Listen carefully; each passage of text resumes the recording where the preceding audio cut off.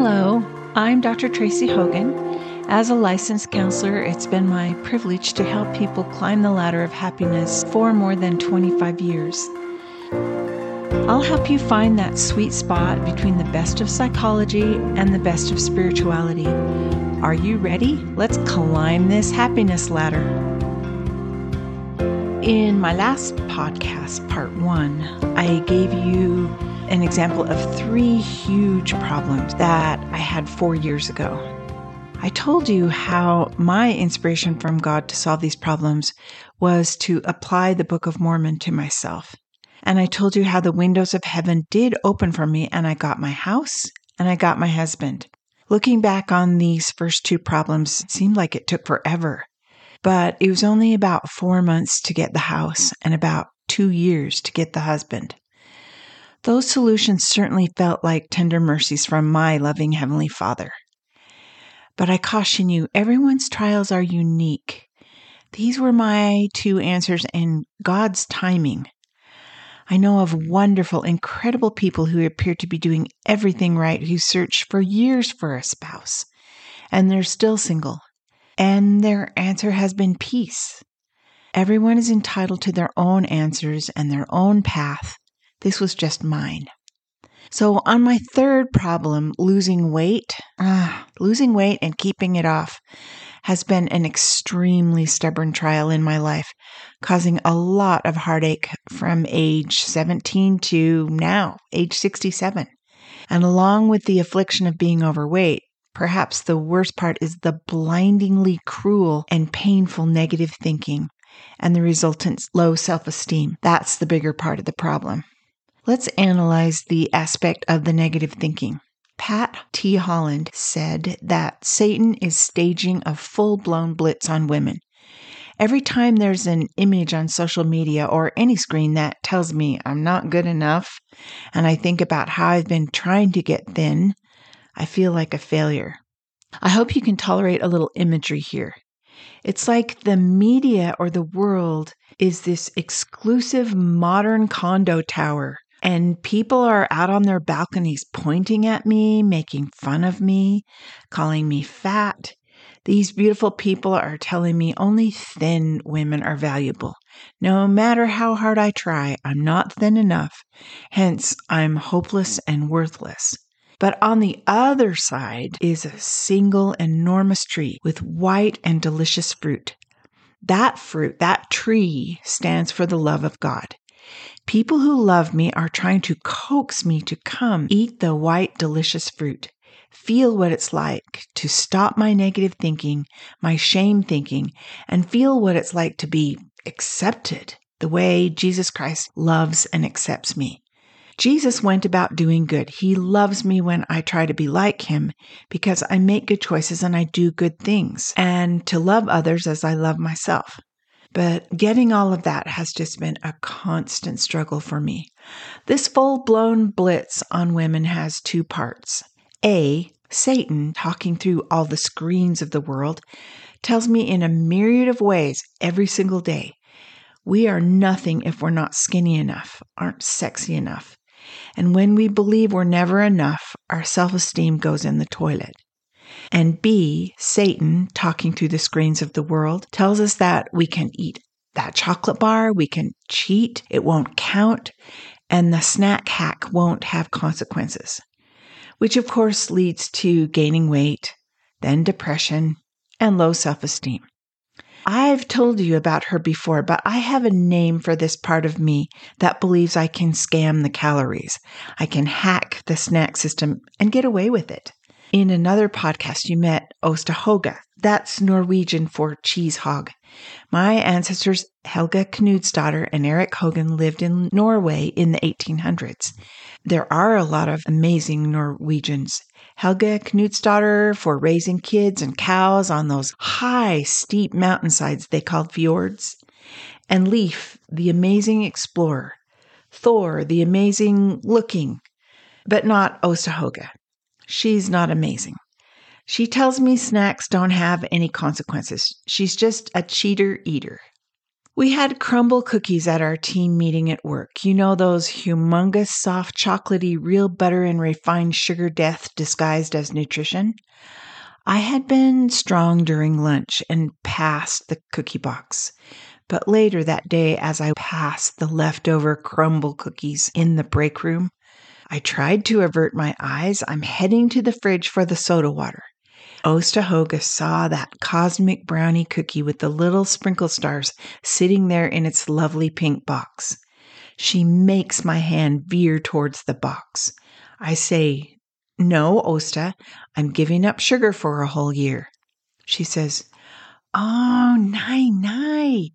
Oh, look, someone has cut them into tiny pieces. There could only be 25 calories in that itty-bitty slice. It won't hurt you to eat some cookie perfection." So I eat one tiny slice. Then on my next break, "That last client was so draining. You need some energy. You had a salad for the lunch. That was the healthy. You work so hard. Now you deserve more cookie." So I eat 2 more slices. At 8:15 that night, when my day is done, I've eaten so many slices, it totals 3 cookies. Yep, 560 calories times 3, 1,680 calories. That's my entire day of calories. I'm going to be fat forever. Therefore, I am weak. I am ugly. Therefore, I have no self-control. Therefore, I'm worthless. Yes, I have 25 years' experience as a counselor. I know those are horrific thoughts that I should not be thinking. I need to get my mind right before my body will cooperate. In part 1, I told you how on September 11th, 2019, I was reading a quote by Russell M. Nelson about how the windows of heaven would open and I'd get answers to my biggest problems if I would apply the Book of Mormon to myself. So daily I was highlighting, putting my name in, typing how that scripture applied to me and to my problem with weight. I found over 100 scriptures that applied to my goal of self-control, like this one in Alma 38, verse 12. Bridle your passions. Oh my goodness, Tracy, bridle your passions. That means control your emotional eater and stick to your goal of 1,800 calories a day. Tracy, don't listen to Osta when she whispers, "You can bake that chocolate cheesecake for the oldest daughter birthday cake. You will only take 2 bites." But I say, I could just buy her a slice of chocolate cheesecake so I don't eat any myself. And she says, "Oh, nay, this is the words of wisdom. Wheat is for the man, chocolate is for the vermin." At night, my husband and I were binge watching our favorite detective series. I just have to have a personal charcuterie party and set out delectable wheat thins and Gouda cheese. That puts me 700 calories over my goal. I know I should not do it, but I can't seem to stop myself. I had the impression the next morning to throw away all the cheese. I convinced my lactose intolerant husband to do it. He hates my yummy cheese and he knows I'm not strong enough, so he will do it. He's got the garbage can by the fridge. He's holding a package above the garbage can. Osahoga screams, "Oh, nay, not the Swiss cheese. It's the Sunday cheese. It's holy. Besides, that won't hurt you. There are no calories in the holes." He puts out another and tries to get it into the garbage can. Oster grabs his hand. "Oh, nay, not the Gouda cheese. It is too good to be true." This time he actually gets a cheese into the can. Like lightning, Osta snatches the cheese out of the can. "Oh, nay. The Jarlsberg cheese we call the Viking Viagra. You can eat this. It's lactose-free. There are 2 reasons you don't want to throw this one away." I have over 100 pages saved in my file on my computer where I found a great scripture and applied it to myself. My strategy to apply the Book of Mormon scriptures to myself was changing my thinking. It was wonderful to see God's word in a new and personal way. And for 2 years, my thinking is morphing and maybe changing my beliefs. But changing my beliefs wasn't enough to change my behavior because I wasn't strong enough to control the reins of the bucking bronco. It worked for a while, and then I would crash and gain back the weight. Bridling my passions for snacks was so difficult with Osta. I tried so many apps and commercial diet plans. I was logging my calories in MyFitnessPal. Then my son told me about an app called Zero, which is intermittent fasting. I felt impressed to stop eating at 8 p.m. and not eat until noon the next day so my body could burn the calories when I wasn't eating. Unfortunately, my husband Mac and I discovered a Pepperidge Farm cookie outlet. I knew there were cookies that were rejects or seconds, bags of Milano chocolate cookies for only $2.33 a pound. My frontal cortex, the logical part of my brain, said, "You better sit in this truck while Mac buys those cookies. You better not go in there." "Oh, nein. You must listen to the Ostahoga. You can buy the cookies. You are strong. You won't actually eat them." Why did I pick up a Milano bag and read the description? Rich dark chocolate and refreshing mint hidden between delicate cookies. Osta wants her feelings of emptiness assuaged by that chocolate. Osta begs, "Mud milk." Translated, that means feed me. It's only 11 in the morning. I've got an hour to go. I turned my back on the register so I would not see Mac buy a 3-pound bag of cookie seconds. I told myself, when I get in the truck, I will not eat those cookies. I will be strong. Mac knows I'm in trouble when he sees my face. He runs to our pickup and quickly stows the cookies under the back seat. I buckle myself in to restrain myself and prepare. Don't reach back. There are no chocolate cookies in this truck. "Oh, nein. One little cookie won't hurt you." So I reach back, get the bag. Wow, this is so good. Oh, the chocolate and amaretto ones are deilig, which means in Norwegian, delicious. I tie the bag back up. I place it in the back seat. She exclaims, "There could only be 10 calories in one skinny cookie. Look at that bag. The only barrier between you and the chocolate bliss is a flimsy twisty tie." I can't decide whether I like the mint chocolate or the amaretto chocolate ones the best. So I eat 2 more. My brain, my reasoning, my frontal cortex is hijacked. And this is how addiction to chocolate and instant gratification works. When I'm not chewing one, I'm thinking about chewing another one. As the sugar high kicks in, I've got to have another one. At home, the cookies are sitting on the island while we put the groceries away. I eat 2 more. Now I beg, "Mac, please hide these cookies where I won't find them." We eat some healthy lunch. Osta says, "We could eat the cookies for the dessert." I say, "I don't need dessert. Look at this arm. There are 3,000 cookies on this arm. Whatever happened to don't start eating until noon?" I feel sick. I feel so wretched. I try to access my frontal cortex with logic. Nutrition facts. 1 cookie is 65 calories and 8 grams of carbs.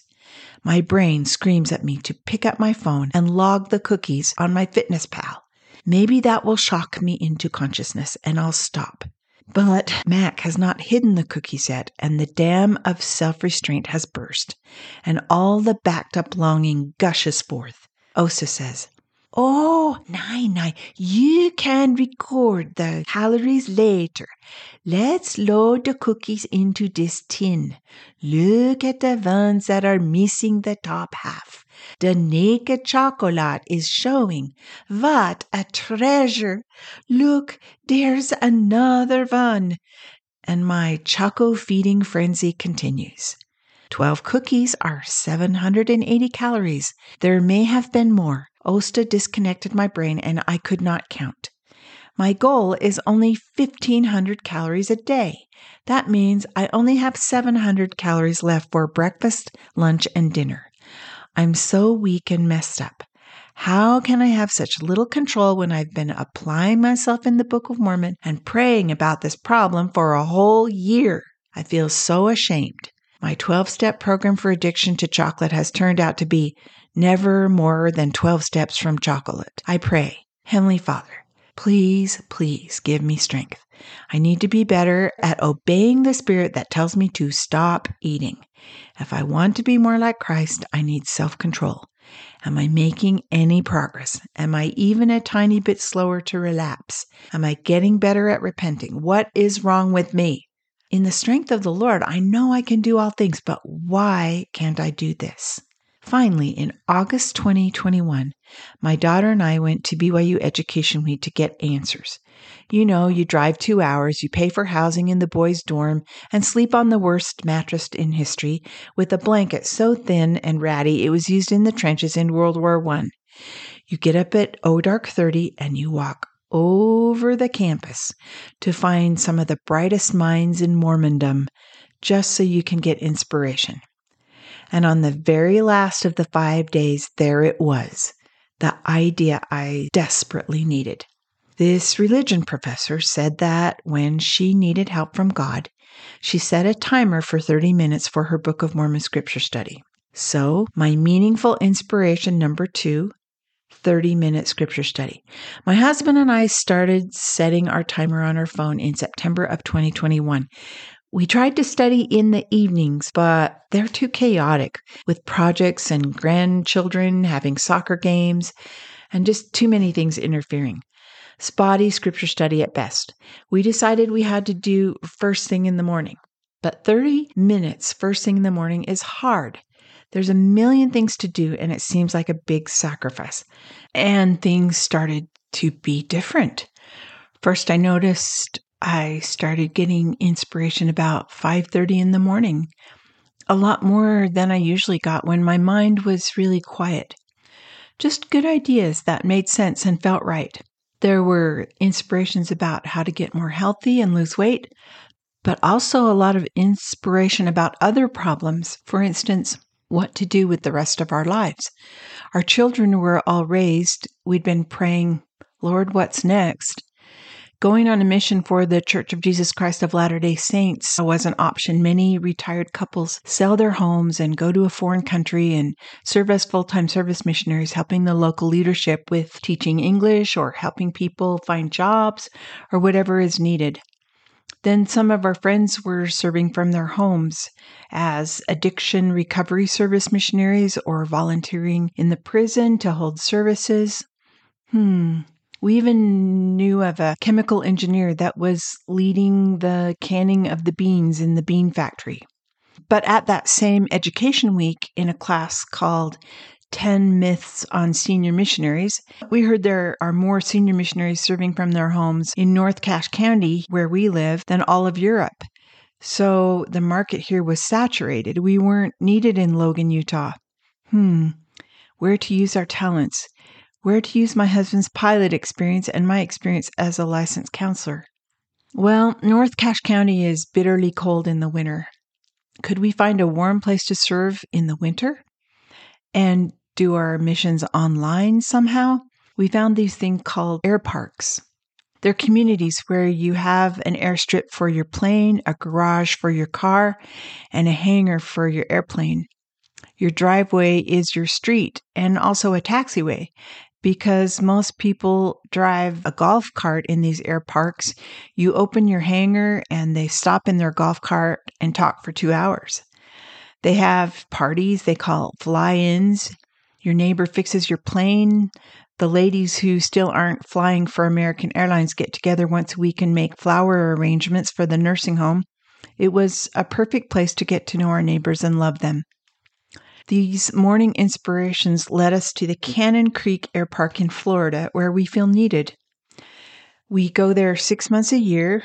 My husband works as a Pathways missionary, which is an extremely low-cost college education. And I was asked by my church leader to get my Florida counseling license so I can help people who are members of my church there. I can see a majority of my clients on Zoom in both states, and I donate the proceeds of my counseling money to a friend who organizes education for the untouchables. That's the lowest caste in Nepal because they are not allowed in the public schools. Also, I found this medium of podcasting so I can reach out and help people with depression and other problems. It's been consuming. My mind just started being full of how can I help more people?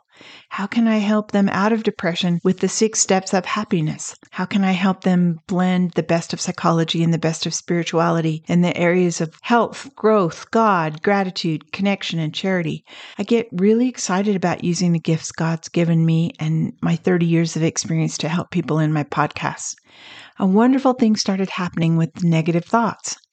On September 11th, 2019, I set out to solve the problem of losing weight by applying myself in the Book of Mormon.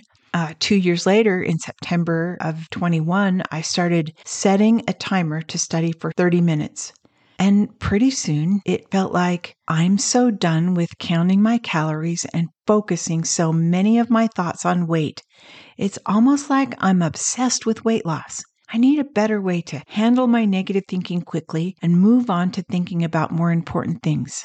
So the next milestone that really helped me was number 3, focus on one inspired goal. Did you know that the average person has between 12 and 60,000 thoughts a day? And guess how many of those thoughts are negative? 80%. A lot of negative thoughts for men are usually about making more money, feeling like they're never good enough, where women are more likely to think about they're never pretty enough. Think of a train track, a figure 8. On the left are the negative thoughts. 80% of the time, our brain circles and circles around that negative track. In this case, thinking, I'm not pretty enough, I'm not thin enough, I'm over my calorie allotment for the day. Oh dear, how do I have the neighbors over for dinner and pass on the dessert? Nobody will love me unless I'm thin. In so many ways, just forgetting the Savior and focusing on our worries. Stop the train. How do I do that? Well, every Sunday when I take the sacrament at church, I make a promise. I promise that I will remember the Savior always. The Savior is the key to throwing the switch on the brain train figure 8 and getting it over to the right side, the light side. Jesus is always the answer. If I think the thought, no, my one inspired goal for today is to focus on no snacks after dinner. Jesus Christ loves me and wants to help me love myself and love others. Then the brain train switches to the right side. The light side, that is remembering the Savior. Thoughts with, who can I serve today? What am I thankful for? How can I make that problem better? It's all the positive thinking. I had a client come in who was having a hard time with his ex-wife. Now, you know I'm going to disguise this to protect his identity. Just the important bits are true. After a 2-year brutal divorce, she went back to court to try and sue him because she didn't like him telling his side of the marriage to the children. Because of the delicate nature of his business, suing him would have destroyed his career.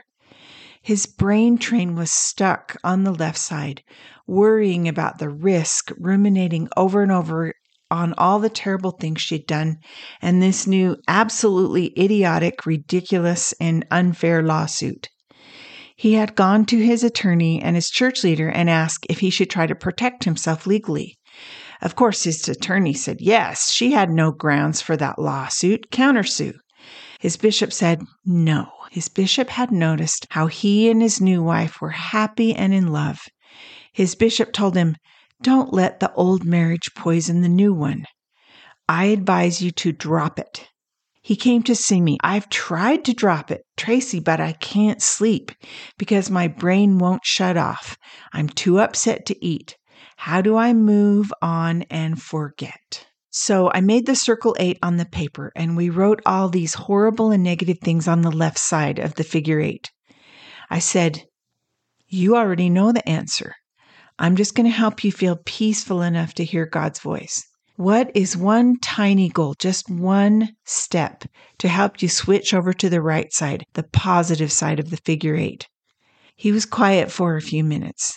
He said, the strongest thing I'm feeling is to drop it and focus on my new marriage. Don't poison it. I said, I knew you'd been getting inspiration. That means you stop talking about your ex and the lawsuit, and if you start thinking about it, just switch back to the positive with the thought, my one inspired goal is to drop it so I don't poison my new marriage. What do we write for the positive thoughts on the right side? I said. He said that my new wife and I have a great life together. I'm more funny and affectionate than I've ever been. She's crazy about me. We do things to follow the Savior. We're serving together for the church at the homeless shelter. My career is more fulfilling than ever. And we really enjoy our blended family. Wow, I said, you don't want to ruin that. It worked.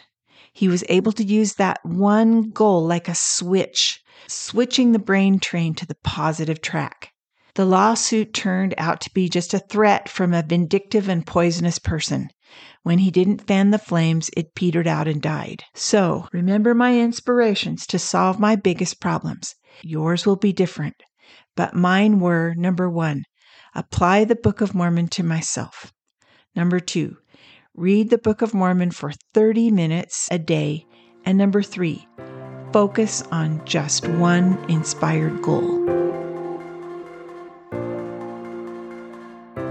If you know of anyone who can benefit from this podcast, please press that share button. Until next time, live like His Son, help others on their way.